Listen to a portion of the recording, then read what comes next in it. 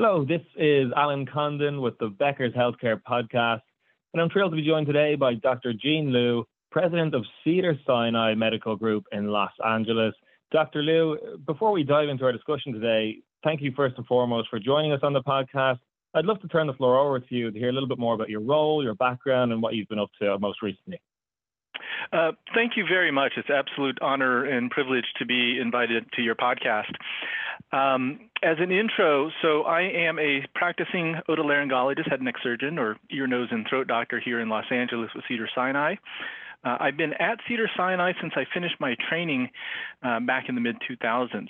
Started off in solo private practice in otolaryngology in the community, and after a couple of years became the first employed otolaryngologist within the Cedars-Sinai health system, and specifically within the multi-specialty group, Cedars-Sinai Medical Group. Over time, the ENT group has now grown to 15 physicians, 8 PAs, 3 audiologists. We started a residency program. We've morphed into an academic shop. So we have now become the full-time faculty for an academic program. We started a residency program 2.5 years ago. And we are the only specialty group that really covers the entire geography within the health system. We cover all of the hospitals and institutions. So for ENT has an interesting little niche within our health system in that we do straddle the hospital, the ambulatory environment, all of the geographies, the academic shop, the research shop, and the clinical arm all together. Along the way, after kind of really helping grow the otolaryngology group, I spent a couple of years as chair of surgery for the Cedars-Sinai Medical Group, overseeing a group of about 40 surgeons, including urologists, plastic surgeons, general surgeons, and so forth. And along the way as well, also became a member of the board of directors and eventually president for the last couple of years. A little bit broader in the health system, the Cedars-Sinai Medical Group is the largest entity within the Cedars-Sinai Medical Network, or the Cedars-Sinai Medical Care Foundation, which encompasses about 15 medical groups, roughly 900 or so providers, and I'm currently also the medical director of business development and strategy for the medical network. So I wear quite a few hats in the system. That's a quick rundown of what I do. Got it. Yeah, I appreciate it. So quite a lot on your plate at the moment, I imagine. But I decided to kind of just dive a little bit deeper. Can you tell me? Obviously, there's a lot of challenges going on across the healthcare system today. Can you tell me what is the top 1 to 2 issues that you're spending most of your time on today as president of Cedars-Sinai Medical Group? There are really 2 things that take up a lot of my time. One of which is with the fairly rapid growth and expansion of the health system over the last decade or so, it's trying to find ways to keep everybody feeling connected, to feel like they're all sharing in the same culture. When the group was smaller, when I started, the medical group was about 110 providers. Everyone knew everyone, right? It took the group a couple of decades to get to 110, and it's only taken less than 10 years to get to about 350. So trying to maintain some semblance of connection, connectivity, culture, growth, which I really think helps if you're able to do that, helps with kind of burnout or wellness and feeling like you're part of a bigger mission. It's been challenging to try to keep everybody feeling like a family, like a tight-knit group when you're growing that rapidly.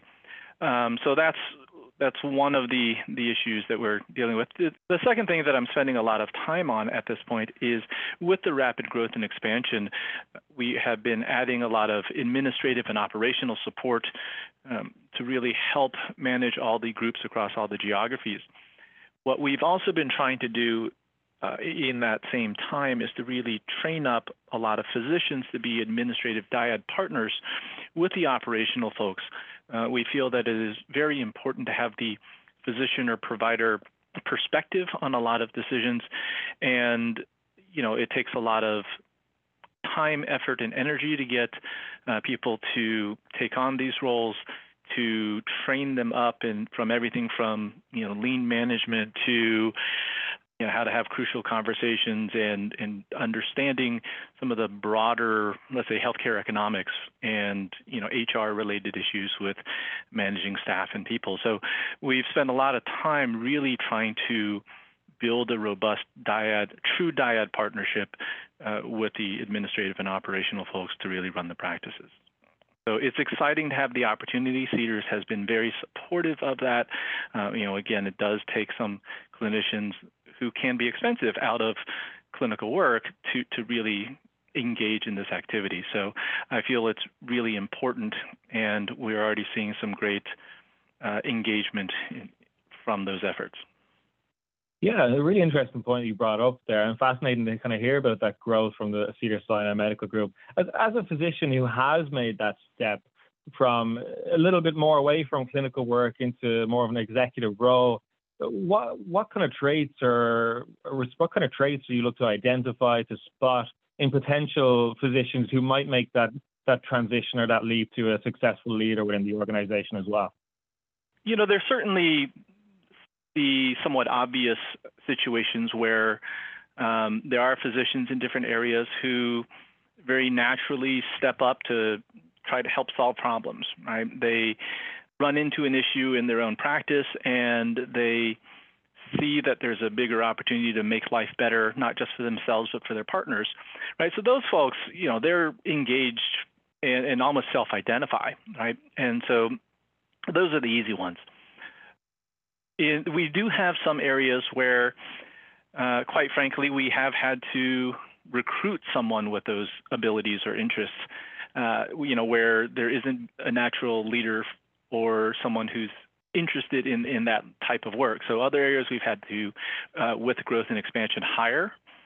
And then the last bucket are where we may have a couple of people who might have potential, we're maybe not growing or not necessarily hiring into it. So that's an engagement in the dialogue with, multiple people who might show some interest or potential. So we give them some projects, for example. We might involve them in committees and just see how it goes. But it's been different approaches in different areas, just depending on whether or not there's natural interest and talent already. Got it. Yeah, that makes a lot of sense. And going back to something you mentioned initially, obviously you talked about the growth of Cedars-Sinai Medical Group into a 350 provider multi-specialty group. Some of the challenges, obviously, I've been speaking a lot with some multi-specialty groups, some orthopedic groups, big regional organizations making that leap into more of a expanding in the region, potentially getting to a national footprint. Like you mentioned, can you give me some examples of some insight into how while the organization grows into a bigger entity, how you kind of keep physicians integrated and feel like they are part of that family? So when we are looking to expand geographically, Cedars-Sinai Medical Group is just one entity within the medical network or within the health system. And so I guess I'll start with ENT. So ENT, I mentioned earlier, we are the core presence within the system. We don't have another otolaryngology group. So when we engage with other physicians in the subspecialty, the natural discussion first and foremost is, would they fit within the medical group, right? Because that's the structure that we have, and it's the only structure in the system that we have for otolaryngology. And so that is fairly easy. From an orthopedic standpoint, we have full-time academic faculty orthopedics. We have orthopedics in the multi-specialty group. We have some large single specialty groups in orthopedics, so like the Kerlan-Jobe group. And so when we're engaging with a, let's say, new group of orthopedists, we don't go into it with any one particular, let's say, set in stone structure that it has to be. The Cedars-Sinai approach when we go into communities has been to really try and partner with the local folks to see what their needs are, what their preferences are. And we really give a lot of input on, where they would like to fit, what model they think is better. So we try not to, ram a square peg into a round hole. It just so happens that for a lot of orthopedics, they like being part of a multi-specialty group. There is a lot of let's say primary care feeders to the orthopedist and so on. So we've got a pretty good, robust internal network. We've got a good reputation within the community. So a lot of people opt in, but if somebody is more fit for the academic faculty, we're also not going to get in the way of that. We really want everybody to find their kind of happy place within the health system, whether that's with CSMG or not. Got it. Yeah, that makes a lot of sense. Can I get your insight? I know one thing we're hearing from many healthcare leaders across the hospitals and health systems in the country is obviously workforce shortages, labor issues. Can I get some insight from you into how Cedars-Sinai Medical Group is approaching those labor challenges and the physician well-being as well? Certainly that is a problem that I think everybody is dealing with in the recent past and now. We thankfully, on the staff side, have had, I would say, not as much turnover as other places, but we have had to do a complete reanalysis of our compensation structure and system for not just staff, but also physicians to really see. And we've had to do some adjustments to market, just, again, as the market changes. But we have just over time managed to keep a lot of people in practices that they enjoy. A lot of the physicians have had staff for over a decade. I think in ENT, a lot of our staff have been here well over 10, 15 years. So the turnover, thankfully, has been low, but we still have had more turnover than ever, right? We thankfully are in a fairly financially healthy system, and so we've been able to weather that, I think, better than other places. But it's a struggle. The areas where we have had turnover in staff, obviously, that leads to a lot of extra stress and strain on physicians. We work with them to really figure out, where we can flex staff from one practice to another. Do we kind of shift budgets around to really help areas that are struggling more? I don't have a magic solution, though. I think everybody's kind of struggling in the same way. Yeah, I know. It would be helpful to have a magic wand for this, but kind of helpful to understand what Cedars-Sinai is doing to address some of those issues. And great to hear that turnover, although has been quite high, still hearing that you're in a relatively financially healthy situation, which is great to hear. Looking forward, when we think about opportunities for medical groups, taking in mind, what are you looking at over the horizon? Is there anything that you're going to be focusing on in terms of investments and growth over the next 2 to 3 years? One of the areas that we specifically are focusing on at the current state is in all things pediatrics. So the Cedars-Sinai Health System and the medical center specifically has always been an all ages institution, an all ages system. But in the past few years, we've really decided to make a big push in pediatrics. We have had some very generous philanthropy and donations where we've opened a new pediatric unit in the hospital. We've expanded our pediatric services. So we've always had amazing pediatric subspecialists. We've got a great level 4 NICU. But most of our specialties have historically been 1 or 2 physicians in each area. And over the past few years, or really in the past year, we've hired a lot of pediatric specialists in a bunch of different areas. And I might get this number wrong, but we've hired, I think, 30 or 40 pediatric specialists in the past year or two. And so we've dramatically expanded the subspecialty services in pediatrics. But we're making a big push in general pediatrics and primary care. So how do we engage with pediatricians in and around the greater Los Angeles area in Southern California to shift some long-standing referral patterns. So that's something that I think is a little bit unique to Cedars-Sinai in the last year or two that historically hasn't been there. So that's been an exciting area, especially because my clinical practice is in pediatric otolaryngology. So it's, it's an area of personal interest. Taking it a little bit broader than that, Cedars over the past few years has really grown and added a lot of hospitals. So we've got Marina Del Rey Hospital, which is a wholly owned subsidiary. We've affiliated with Torrance Memorial Medical Center, Huntington Hospital. We have a partnership with Providence Tarzana, Cedars-Sinai Medical Center. So as we've kind of expanded out with hospitals, the medical network, certainly wants to expand and really serve all of these areas, but also connect all of them as well.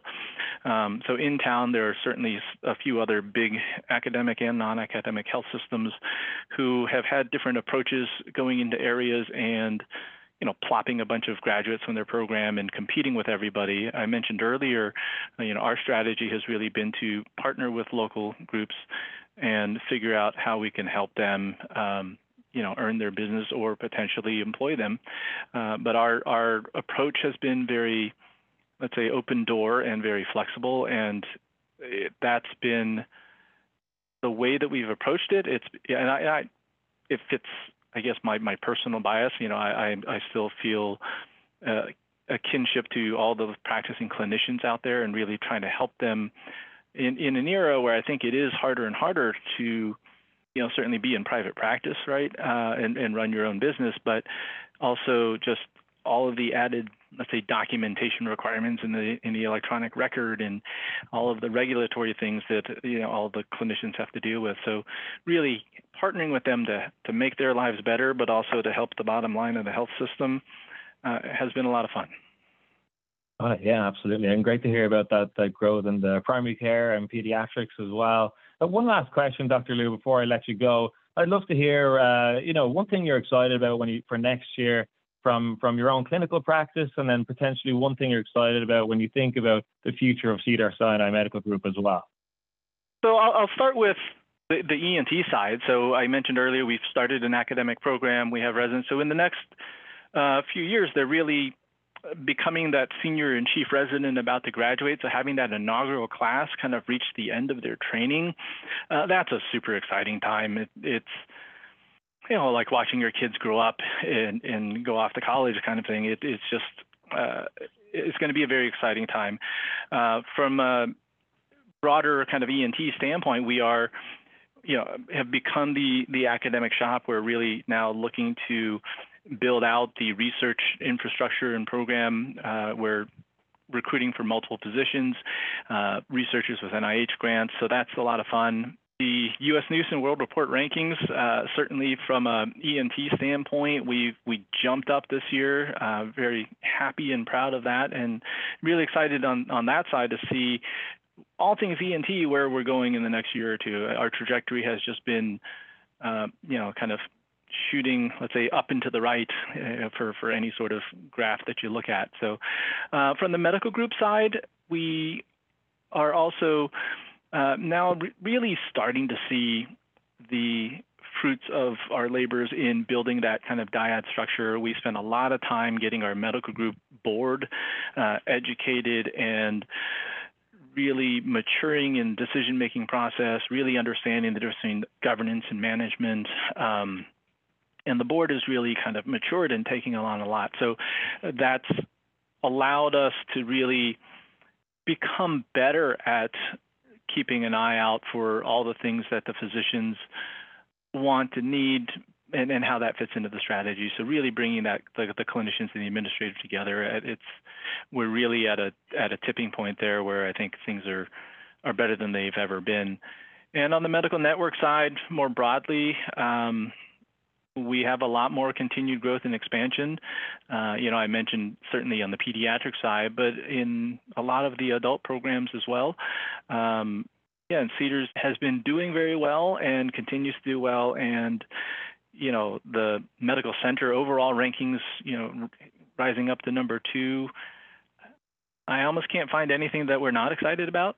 And I don't mean to brag, but it's been a lot of fun. It's the last few years in a lot of ways in all the little areas that I work in, things have been positive. So not to say it hasn't taken a lot of work, not to say that there haven't been struggles, but so far, certainly it seems like everything's going the right direction. Yeah, well, you're well within your rights to certainly celebrate some of those wins as well. So no hassle there. Dr. Liu, I really, really appreciate the time you've taken with us today to give some insight into what's going on at Cedars-Sinai. It's been a real pleasure speaking with you, and I look forward to connecting with you again down the line. Okay, thank you very much. It's a pleasure.